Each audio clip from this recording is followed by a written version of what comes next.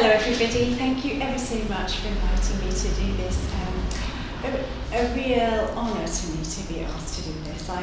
When the Sally Lecture Memorial Lectures began, I looked at those stars on the platform and thought, wow, terrible, sad occasion, and yet something Sally would have enjoyed seeing unfold over the years, I think, in the ways that all people from different walks of her career are now giving them. So thank you for the invitation. I'm delighted to be here. And I'm going to begin with Bleak House because that was a novel very dear to Sally's heart, something I had the great good fortune of discussing with her.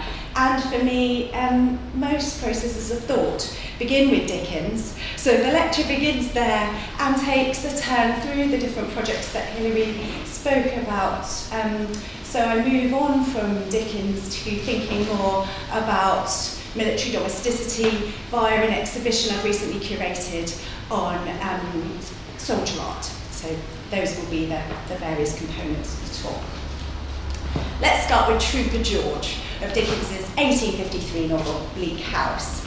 George is an exemplary gentle soldier. He has an informal army training in care, having nursed his captain on campaign. On his retirement from the army, George comes across Phil, an abused orphan, grown to damaged adult, on the street, and Phil has been blown up by an accident in a gunpowder factory. So he is literally a gunpowder burns victim through his work with fireworks. In what to Phil, and within the novel's wider exposure of desperate neglect and disconnection, is an extraordinary act of kindness. George takes him in to live and work with him at the shooting gallery, and I have with my Brown's illustration of George and his familiar Phil receiving the visit from the Smallweeds at the gallery. For broken down and blown up Phil, hearing George speak and seeing him wash are a restorative tonic. He recalls George's first words to him. But you says to me, says you, delivering it up your chest as hearty as possible, so that it was like a glass of something hot. What accident have you met with? You've been badly hurt. What's amiss, old boy? Cheer up and tell us about it. Cheer up? I was cheered up already. And Phil is similarly salved by George's vigorous morning ablutions. George gets compared to a kind of military diver just come up. And there's various moments where just to be in proximity to George is felt to have a renovating effect. Phil, on his knees, lighting a fire, looks round as if it were enough washing for him to see all that done, and sufficient renovation for one day to take in the superfluous health his master throws off. So together, George and Phil extend that circle of renovation. The shooting gallery becomes a hospital for characters across the social spectrum of the novel, from Joe, the dying street urchin, to the reduced gentleman, Gridley. And in a conjunction that, when I first came across it, I found fascinating, and which I think was really the starting point for my Military Men of Feeling book, Phil Squode is described as nurse and armourer. Hello, welcome, lovely to see you. Phil Squode, with his smoky gunpowder visage, at once acts as nurse and works as armourer at his little table in a corner. And George's care goes on to extend even further across the social spectrum when he nurses Celesta Dedlock, Baronet, in his final illness. I was fortunate to have many happy conversations with Sally about Bleak House, which I think was her favourite Dickens novel. It possibly fluctuated sometimes, but that was our shared consensus, Bleak House top. We also spoke quite a lot about George and Phil. Sally's incisive work on the politics of sentiment in Dickens's writing has shaped my reading of that novel, and I know that that work has reshaped the thinking of most of us here and way beyond. So many times where I read that phrase, the politics of sentiment, in relation to Dickens, and there the footnote is to Sally. More personally, and maybe this is a bit of a stretch, Jim's raised his eyebrows at me over this in the past, I continue to connect Sally and Trooper George for their egalitarian model of care, thinking about the unassuming way in which Sally improved the lives of those around her, and I still kind of picture 30 Russell Square, and particularly the Tillotson room where we had our postgraduate workshops, as a type of shooting gallery. The shooting gallery is not an obvious choice as a domestic refuge. It was a space for both pleasure, professionalisation and crime, recreational marksmanship, army training, and a source of weapons for the settling of personal vendettas. London galleries at Mortimer Street and Leicester Square offered evening performances including fencing, broadsword, stick play, French canoe and baton, wrestling, glove exercise, and other athletic sports. Also the exciting attack of the sabre against the bayonets, that's the classifieds, near the end of 1852. Admission was £1, as were 12 practice shots for those honing their arms skills by day.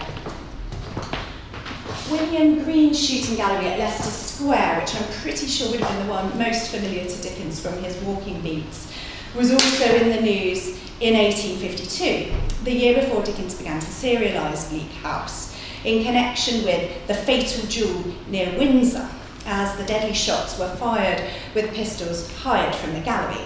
And the same gallery was the training ground for Edward Oxford before his amateurish attempt at assassinating Queen Victoria back in 1840. For most mid-Victorians then, galleries were sensational sites associated with exciting entertainment, to quote the phrase used in their own adverts, and violence that could spill out from their facilities to cause public menace. Dickens's choice to domesticate the shooting gallery is less extraordinary within the context of the wider mid-Victorian investment in the gentle military man. As I've discussed elsewhere, Trooper George takes his place in a long lineup of soldiers celebrated for their caring abilities, variously taking in those in need, adopting battle orphans. The plot of a soldier finding an orphan child and adopting them is a great staple through 1850s and onwards fiction, and nursing, always saving, or almost always saving, rather than taking life. I wanted to begin with Dickens's shooting gallery as a provocation to think about the interleaving of military and domestic cultures in mid-Victorian Britain.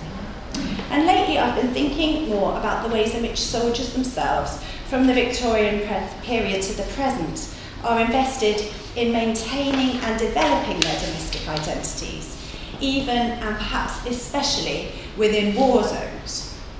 I curated an exhibition that considered soldiers' considerable creative work, forging connections between their military and home identities, often using art and craft to keep in touch with family and friends and to emphasise shared skills and experiences.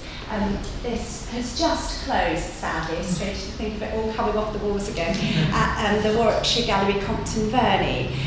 We had a run from March until last week. And the painting that I had on my titles was a real focus of the exhibition. You went into the front door and immediately saw John Luard's painting, A Welcome Arrival. So I'd like to just think through why this was such an important painting for me, both in the Military Men of Feeling book and for putting together the exhibition, in the hope that it also leads me on to some maybe more speculative thinking about the relationship between the domestic, soldiering and feeling as we move into the next part of the paper. So this painting, A Welcome Arrival, exhibited in 1856, the year after the Crimean War ended. It explicitly records the significance of gifts sent from home to war, and also more subtly points to cycles of material exchange between front and home. If we take a closer look. The three officers pictured are unpacking boxes. The welcome arrival is the goodie box, or as today's troops might call it, morale box, from home. And it's a very sensory depiction, I found, of that pleasure. So I think for me always the favourite goody scent is that woolen stripy mitten held in the hand, and of course there are good things to eat and smoke. I think the officer on our far left is looking at a miniature, possibly of a loved one from home. So Luard has been quite particular in showing the ways that the contents of this box ranged across the senses in the pleasures they evoke for those opening it. These homely everyday items bring welcome comfort to the hut, which is already a fairly idealised, highly domesticated site with the cat there on the hearth and the warmth of the glowing fire. This was a reassuring image of a war more famous for its management, including inadequate supply lines that left soldiers facing a freezing winter with insufficient shelter, clothing and food. And the scenes on the walls from the illustrated press, particularly from the Illustrated London News, are doing a dual function there, both adding insulation and decoration. And I'll come back to their more decorative content in a little. Luard, the painter, understood the emotional and practical significance of receiving a box from home, an event which is discussed in many officers' letters, and non-officer rank soldiers also do talk about the importance of objects sent from home, often not on this scale, but I've seen a couple of regular officers' letters talking about small objects being sent, including some medication. Luard had left the army in 1854 to pursue an artistic career, and a welcome arrival was inspired by a 4-month visit he made to his brother Richard, an officer in the Crimea in the 77th Regiment. The painting gestures to the thick lines of communication between home and campaign. As historian Michael Roper has argued, boxes from home contributed importantly to what he calls soldiers' emotional survival. In his work on the First World War, Roper points out that the foodstuffs, reading material and other personal objects sent to those at the front provided a powerful conduit to home. His examples include an army cook who used his mother's recipes and prepared the men's food with the wooden spoon she had sent him, and of a mother who sent her son wallpaper samples from the redecoration of their home. As Roper puts it, this was the stuff of home itself, and it offered the most direct contact, short of going on leave. Soldiers' pleasure at receiving ordinary domestic objects creates a line of continuity across conflicts and time. I've been fascinated by British war photographer Tim Hetherington's photographs of his time embedded with Battle Company in the US Army's 173rd Airborne Division in Afghanistan, and he takes a lot of photographs of them receiving packages. He quotes one member of that company, specialist Kyle Steiner, explaining, getting things from anybody, your loved ones, your wife, your kids, your parents, that feeling was great. He appreciates his mum's sending of novelty toys. Another mother sends birthday brownies and silly hats. Everyone had a great time with that stuff. It was the thought, it was awesome. A great feeling mail. It's the equivalent of being a 4-year-old and running down the stairs for Christmas. Steiner's comments capture the way parcels evoke domestic structures, a feeling of being like a child, even within the fabric of the family home, running down the stairs, at a season firmly associated in his home country with family time and feeling. Arthur Gibbs, a young subaltern in the First World War, expressed a similar sentiment on receiving a box. I love undoing them, and it's just as much fun as opening a Christmas stocking. So, as well as this material from home, something I really wanted to do with the exhibition was think about the emotional significance of soldier making and objects specifically produced to be sent back home. So, a case we called Keeping in Touch. Again, we ranged quite widely chronologically, some sweetheart pincushions from the First World War, and some scrapbooked material from the Crimea, And I've just focused for a moment on these gifts produced in the Second World War. Oh, I can't resist saying something about the scrap of Russian medal ribbon in the album in the top hand corner. This was sent by a very young, very small officer called the boy captain in the Crimea to his sister as a birthday gift, and preserved by her in a memorial album which she put together after his death. Too many of you here will have already heard me speak at great length about this small piece of ribbon and the boy captain, so I will not do that here. Instead, I'll say just a little more about this box of bricks painted with the owner's baby name, Twidge.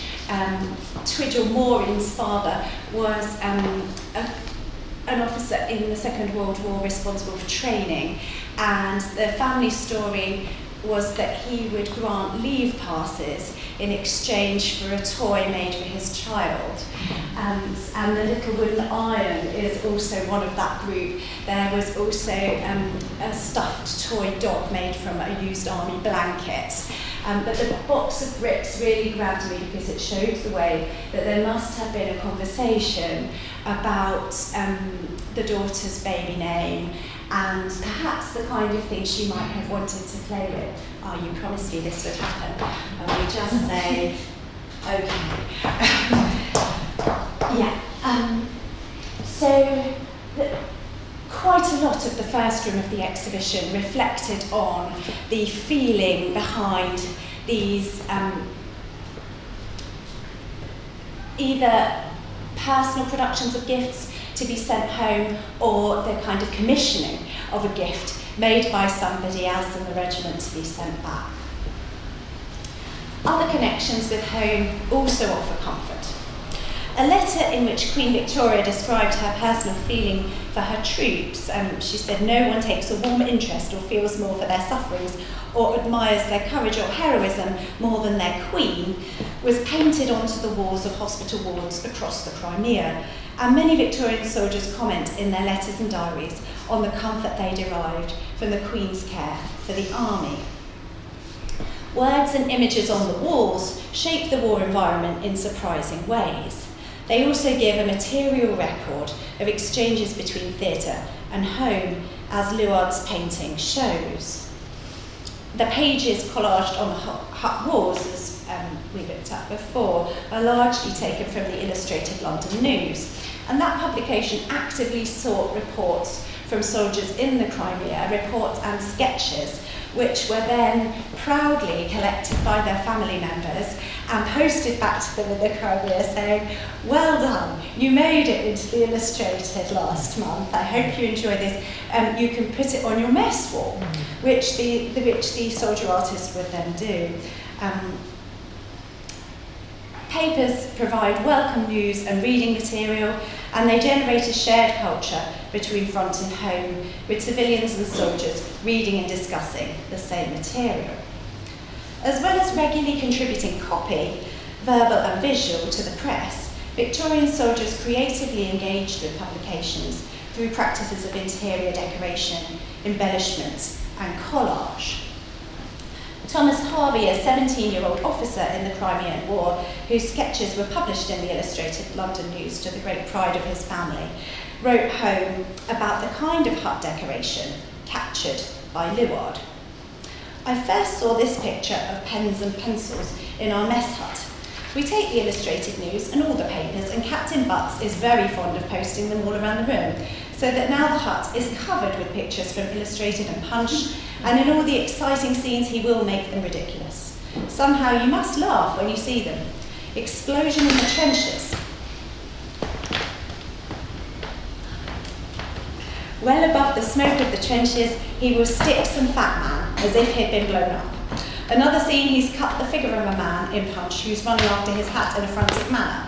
He sticks this figure in a scene of sentries on guard in the trenches and a smoking shell after him. In that manner, pictures that you've seen 1,000 times are still interesting.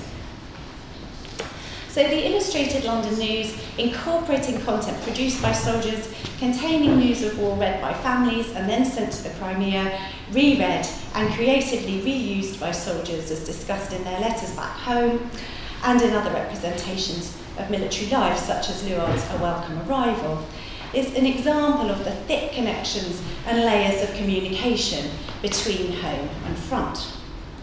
Luard's careful representations of pages of the newspaper repurposed as wallpaper is indicative of the thoroughness of the overlaying of domestic material culture onto life in military camp. The painting also responded to the home front demand for insights into the everyday lives of soldiers.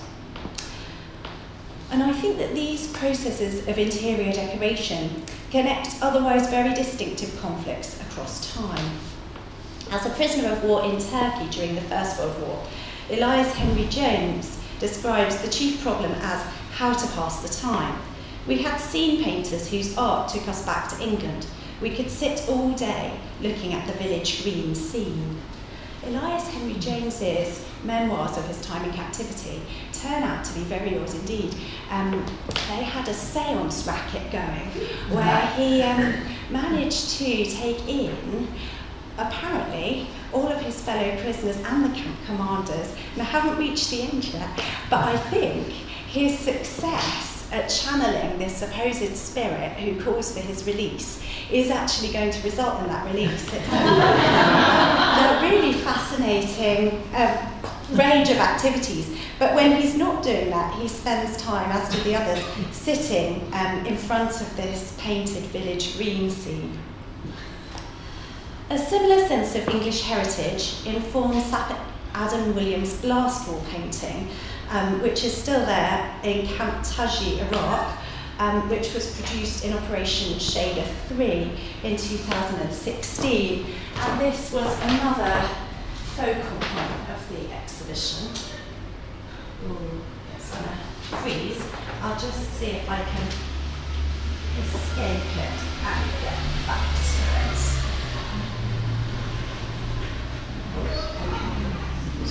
Yeah.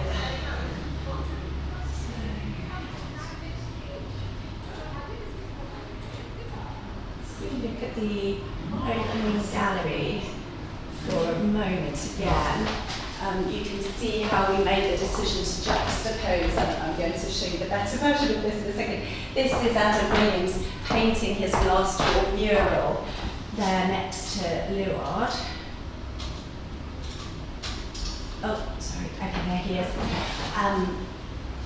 Using a quote from the Queen's Royal Christmas broadcast, the Christmas broadcast of 2008, where the Queen made the connection between the 90th anniversary of the end of World War I with the Army's continuing service in theatres including Iraq and Afghanistan.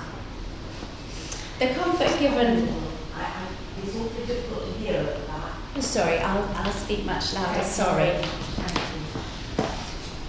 The comfort given by this Queen's support for her army echoes that derived from Queen Victoria's words writ large on the walls of Crimean hospitals. Sapper Williams's work follows the format of an existing mural, Artist Unknown, which is just visible off to the left, with Winston Churchill image in quotation. And Williams spoke about how he wanted to extend that sense of reinforcing the Britishness of their domestic area as a reminder to other nations who walked past, and there was quite heavy footfall, he says, due to it being on the way to the cookhouse, that we were there and proud doing our part in the coalition. With the coalition partners, they're all having connections to Her Majesty. I chose the Queen as she is our Corps' Colonel-in-Chief, and it corresponded with Her Majesty's 90th birthday and the Royal Engineers' 300th birthday. Other members of the task force responded positively to it. I have many compliments on my work from them and other nations. I watched many people pose for photographs next to it. The quote was also one I found to be motivating and applicable to whatever the individual chose. Despite the mural's patriotic British content, photographer Corporal Nick Johns, who, yes, he gets credited here as well as collaborative piece between them in his decision to record what might otherwise be quite an ephemeral piece of soldier art, doing this exhibition has made me quite concerned about the ways in which the everyday art in war zones is very quickly lost and not always recorded. So Johns says of taking this photo that he wanted to capture the scale of this artistic piece and found it to be an icebreaker between us and the other nations, as they would stop and talk to us about it, which helps build relationships between individuals. I have a little clip of us appearing on ITV News at 10 on the day of the exhibition opening, mainly to show you Adam talking about his work. Slightly embarrassingly, I'll be in it as well, but let's have that if we can, as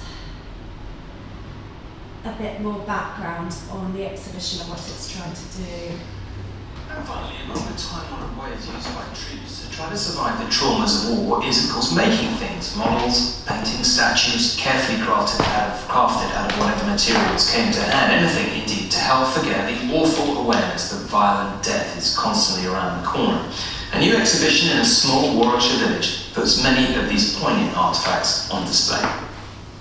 From the intricate sweetheart cushions stitched by soldiers in World War I and repurposed brass shell cases, to the roughly carved signposts from bases in Afghanistan, made as a reminder of home, creativity has long been an unexpected product of conflict. We're showing incredible oil paintings in the Crimean period, a welcome arrival of officers unpacking goodie boxes from home, so like morale boxes sent out today to the troops. But what really struck me was the importance of making and sending objects home to continue relationships with those not at war. Many of the items on display at Compton Verney Art Gallery are a testament to ingenuity, including this mural painted on a blast wall in Iraq. I had to use things like a pencil, bits of a broom, bristles I'd cut off and tape into the pencils like a paintbrush, and I had to acquire then paint from local Iraqis. At the time, it was just a way for me to use up the spare time I had and to sort of break from that environment. But as well as the items handcrafted on operations, there are two ceramic sculptures inspired by objects soldiers from Sunderland brought back from Afghanistan. One of the soldiers brought in a paintbrush which he'd used to excavate IEDs, roadside bombs in Afghanistan, so I've made a kind of replica or a reimagined version of the brush. And I see it as kind of a way of telling this story which wouldn't otherwise be told. There is art made by prisoners of war to record their identity and give mental escape, and as therapy and retraining for those injured. But now these artefacts are painting a picture of the hidden art of war. Martha Fairley, News at 10, Warwickshire.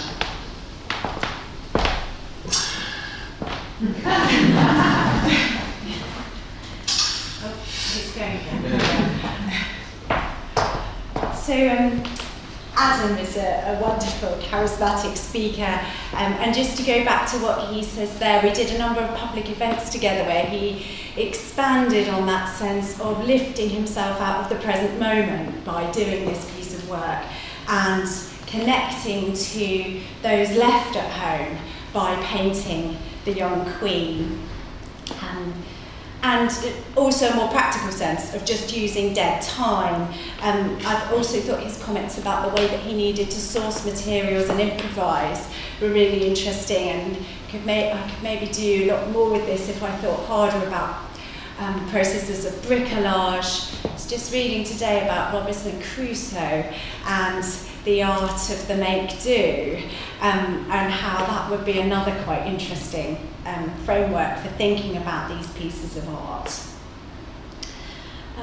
It's interesting as well that this is a piece of work that has evolved since, and Adam spoke about his mixed feelings about the way that the black space he had artistically preserved in order to mirror the Churchill mural has been used, in fact, as a memorial for somebody who's been killed in the following regiment who went after his came home, and the way that he was trying to be polite about this because memorial art is another very familiar way that camps are continuing to be decorated. So we've got an example of that in the National Arboretum, where the memorial wall from Camp Bastion in Afghanistan has been recreated.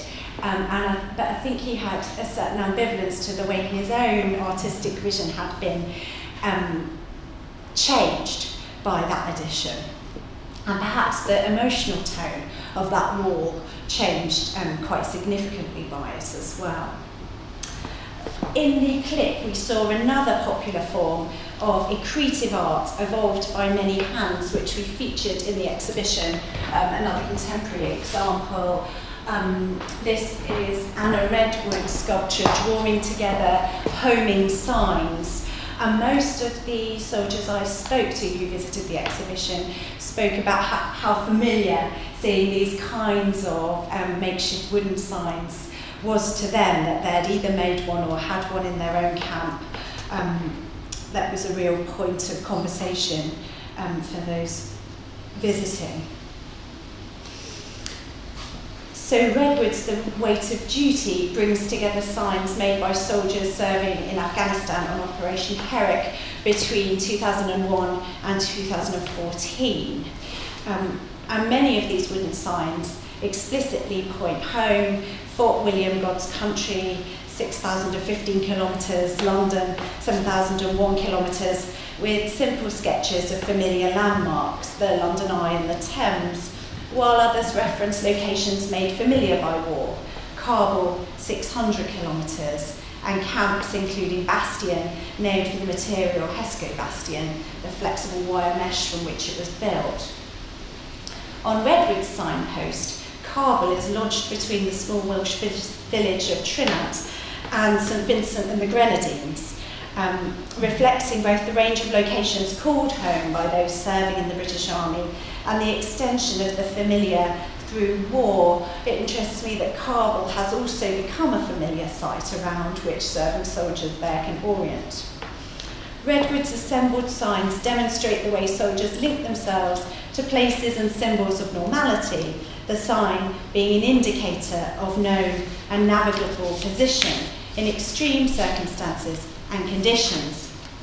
Like much soldier art, the signs combine humour and irreverence with more serious feelings of longing, homesickness and nostalgia.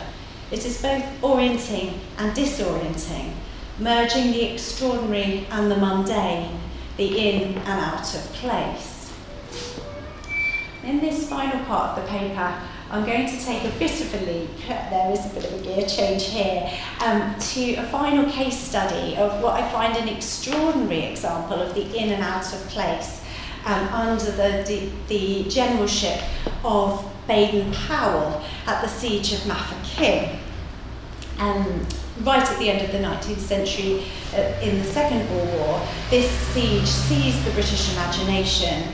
And Baden-Powell, probably best known to us as author of Scouting for Boys, founder of the Scout movement, and for his military career, was an accomplished artist. He did all the sketches himself for Scouting for Boys, and produced work while besieged at Mafeking that he went on to exhibit in London on his return.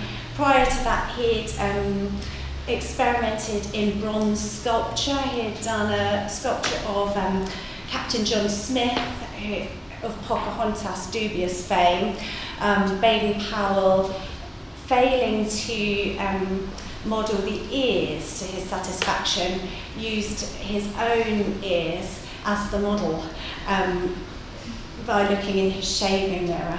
That was displayed in an officer's exhibition. So Baden-Powell, as quite a sophisticated artist himself, also an actor, and using these skills to put on the most elaborate sequence of Sunday entertainments for the British Army besieged at Mafeking. So to make some form of a link, homing signs and patriotic murals lay down a material tactile marker of national identity as a central point of orientation. And in a comparable way, Baden-Powell's morale strategy for the besieged force centred on the recreation of Britishness. The enjoyment of British pursuits and rhythms was central to the way in which the wider press and Baden-Powell himself presented siege life in the South African town of Mafeking. In his collection of art and recollections called Sketches of Mafeking, Baden-Powell presents the siege as an investment of rather a domestic kind. He discusses the military aspects of the siege only in passing, mainly to talk about Boer failures in chivalry and humanity. He notes that there's been shelling of the hospital and firing on the women's section, killing women and children, drawing on an established rhetoric of the enemy as killers of civilians and of the British Empire as a civilising and humanitarian mission. Baden-Powell's main emphasis, though, is on the domestic life of the siege. He ran a varied programme of activities on Sundays, which were agreed truce days, including sports, especially cricket, baby shows, art competitions and exhibitions, and theatrical entertainments, in which he often took the leading role. And brilliantly, one of his favourites was Sidney Carton's speech from A Tale of Two Cities, a far, far better thing that I do than I have ever done, which was a recurrent turn for him in these entertainments. As one of Baden-Powell's senior officers, Major Bailey put it in his account for the Graphic newspaper, in the intervals of more pressing and serious phases of the siege, he had scope for his extreme versatility by providing little surprise packets for the Boers and amusement for us on Sundays. He was always causing something to be organised, to give a fillip to the feelings of the garrison, either sports, an artillery duel, a concert, a troop of lancers to amuse the old cavalry soldiers and mystify the Boers, fire balloons, and every species of idea which happened to strike him. He so thoroughly appreciated the necessity for keeping people's minds occupied as far as possible. As far as I could see, the inhabitants of Mafeking were an inordinately cheerful lot, but in case they were not, he made every provision to make them so. Here's one example. More homing signs. I've talked about those already. And this is my most grainy picture of some of the kinds of contrivances, the military dodges that Baden-Powell made to get around the shortage of resources.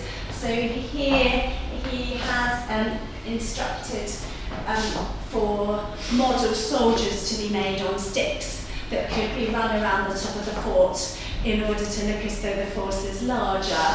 And here people are throwing small bombs on fishing lines. And Baden-Powell speaks at length about his delight in discovering that you could blend the pursuit of fishing with the pursuit of war. As well as creating a familiar British entertainment culture, Baden-Powell infused his practical adaptations with the stuff of Englishness. And he talks about Sergeant Page, who'd done sea fishing from the rocks at East Grinstead, to whom it occurred to cast bombs from the end of a fishing rod, which he did with great effect and a range of nearly 100 yards. And they also had a go at making a printing press for a Mafeking currency. It didn't succeed, but they made one woodcut from a croquet mallet, which had been cut in half. So I think the homely materiality of these makeshifts was important in Baden-Powell's reporting of these kind of dodges, as he called them, to show that British stuff was supremely adaptable. And there's more I could say here about the imperial ideology of the Britishers at home everywhere across the world, overwriting concerns about some areas, particularly other parts of Africa, as unsurvivable by British forces. Overall, the message that British resources of men and materials, though scant, would go a very long way at Mafeking was a comforting and widely celebrated one, which also supported the larger imperial narrative of the British naturally at home across the world in ways that could only benefit local populations. This elaborate morale-boosting programme that Baden-Powell put on, though, was entirely enabled by agreement with the Boers of Sunday Truce Day. And Baden-Powell attributes the eventual successful result of the siege as entirely due to the good spirits of the men and officers, which was maintained throughout. So the mutual forbearance could have been seen to have cost the Boers the campaign. The Sunday truce was never broken by the enemy, though Baden-Powell and his team feared it might be during a Sunday baby show when it became clear that the Boers were moving their large gun. In fact, they were showing it to Sunday visitors, and Baden-Powell held his nerve and the baby show continued. The British, however, did accidentally break the truce one Sunday. An outlying British fort fired its Maxim, and this is the account that Baden-Powell gives of that. The Boers at once sought cover and prepared to retort to what they considered an act of treachery. Lieutenant Greenfield, commanding the fort, considered that he was to blame and walked straight out to the Boers without a white flag to apologise. Fortunately, they were sporting enough not to open fire upon him and accepted his explanation over a mutual exchange of cigarettes and newspapers. So Baden-Powell's language of treachery, the immediate reaction of the fort commander to put things right at the risk of his own life, shows the value, and especially the emotional value, that both sides placed on the Sunday ceasefire. The resulting exchange of conversations, cigarettes and newspapers in place of hostilities resonates with many accounts I've read from the Crimean War to the First World War, where forms of truce result in an emotional and often a material exchange with the enemy. The general consistency of Sunday forbearance at Mafeking as a cultural agreement, shared and equally observed by both sides, cuts across Baden-Powell's emphasis on Boer inhumanity, as do the wider accounts of friendliness during truce times. Recognition of the humanity of the enemy is a staple of accounts of agreed ceasefire in the Crimean War, the Boer War and the First World War, which are the three moments of conflict I've been thinking about so far. The graphic talking about the Boer War says, the most striking point in this temporary cessation of hostilities was the perfect harmony which characterised the intercourse between Briton and Boer. Courtesy seemed to become friendliness, so cordial were the relations between the men. It was difficult to believe that they had been lately fighting desperately against each other, and it was sad, maybe understatement, to think that they would each again be engaged in deadly strife. And similarly, when a truce was observed on Sunday, our men would hold friendly conversation with their enemy, and both sides, when the truce was over, would go back to the trenches, as ready as ever to keep on fighting. And that's a kind of coherence-incoherence debate that you get so often in soldiers' accounts of war, that the humanity of the enemy is no sooner been recognised than you're back to the business of killing them. Tolstoy makes this same point in War and Peace, when the French soldiers take up a wave of laughter from the Russian lines, so spontaneously that you would have thought the only thing to do was to unload the guns, blow up the ammunition and get back home as soon as possible. But the muskets remained loaded, the marksmen's slits in buildings and earthworks stared out as ominously as ever, and the big guns stood ready, ranged against each other. We love to celebrate the famous 1914 Christmas truces, and there was that great chocolate advert in 2014 doing just that. Plus David Cameron's celebratory truce games of football at the opening of the centenary commemorations of the First World War. David Beckham was involved in a First World War commemoration football academy. Various versions of us wanting to celebrate that moment, but at the same time it has to be seen as an extraordinary moment in order for war to retain any logic. Seen as a recognition of emotional community with the enemy and shared culture, the continuation of violence becomes both irrational and inhumane.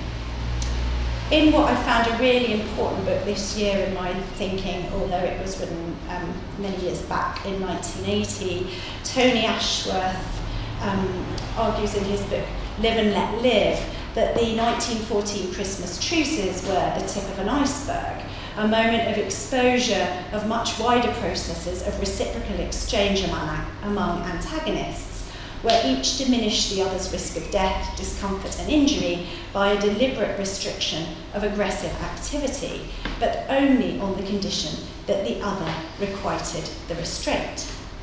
So he gives numbers of examples of respecting the rhythms, so particularly the domestic rhythms of the opposite side, not firing at meal times, avoiding toilets which were indicated with a flag. As one officer put it, it's only common courtesy not to interrupt each other's meals with intermittent missiles of hate. So there is often, on quiet fronts, a routinisation of time, place and number of shells, as well as deliberate firing wide and high, and even, and this is again Ashworth's research, musical machine guns which could rap out the rhythms of popular tunes. He talks about that as being commonplace on quiet fronts and gives the example of one machine gunner's skill in rendering policemen's holiday. And a dozen machine guns on both sides would answer with the shots bang bang. On a front in Salonika, one soldier commented, the Bulgars not only favoured a policy of live and let live, but had the qualities of sportsmen. A game of football, for instance, could be played in full view of the enemy without fear of molestation, unless it was watched by a very big crowd. Nor was hunting ever interfered with.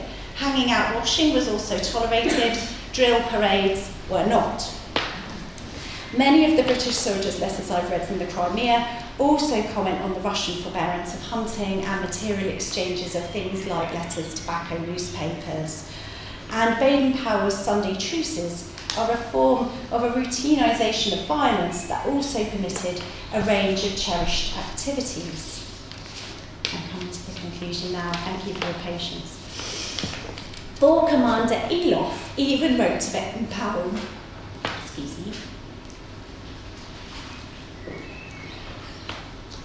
he was seeking permission for his men to join Sunday cricket, concerts and balls.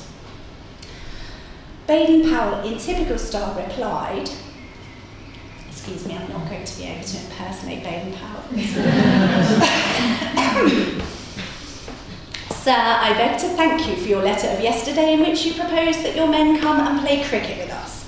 I should like nothing better after the match in which we are at present engaged is over. But just now we are having our innings and have so far scored 200 days not out against the bowling of, and then he lists the Boer commanders, and we are having a very enjoyable game. Though it is difficult to determine the seriousness of Elof's request, he presents the British social life at Mafeking as appealing, and Baden-Powell's comic reply riffs upon a shared understanding of the rules and language of cricket. Though the Boers are not invited to cross the line between adversary and ally and become players in the same game, that line is blurred by their good-humoured observation and tolerance of British enjoyments. Forbearance of the enemy was clearly required for these large-scale pursuits on the front lines. Football, hunting, cricket, enjoyed both in the Crimean War and in World War I, as well as during truce times at Mafeking. I see participation in familiar, locally and nationally resonant recreations and as an extension of the domestic culture of interior decoration, including the transformation of favourite British newspapers into hut wallpaper in the Crimea, scene paintings of the village green in the First World War prisoner of war camps, and the painting of Queen Elizabeth II onto British camp walls in Iraq in the present.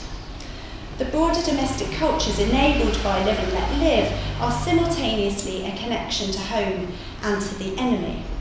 The pleasures of hunting, cricket, croquet and football both connect the British soldier back to a way of life at home, perhaps a home felt to be worth fighting for, and at the same time outwards to an enemy who recognises, respects and enables these activities.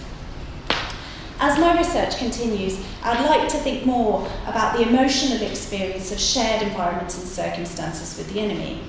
I'd especially like to think about the feelings involved in moments of material and cultural exchange between those on opposing sides, like the swapping of tobacco and papers in truces, letters between opposing commanders about cricket matches in the Boer War, and the sharing of machine gun rhythms in World War I. I'll just finish with Montague, a First World War soldier's reflection on his service in that war, which records the painful discovery of shared material and domestic cultures. The hatred business started crumbling in proximity to the enemy and dissolved altogether on discovering only the usual stuffing, photographs and tobacco and bits of string and the wife's letters in his pocket.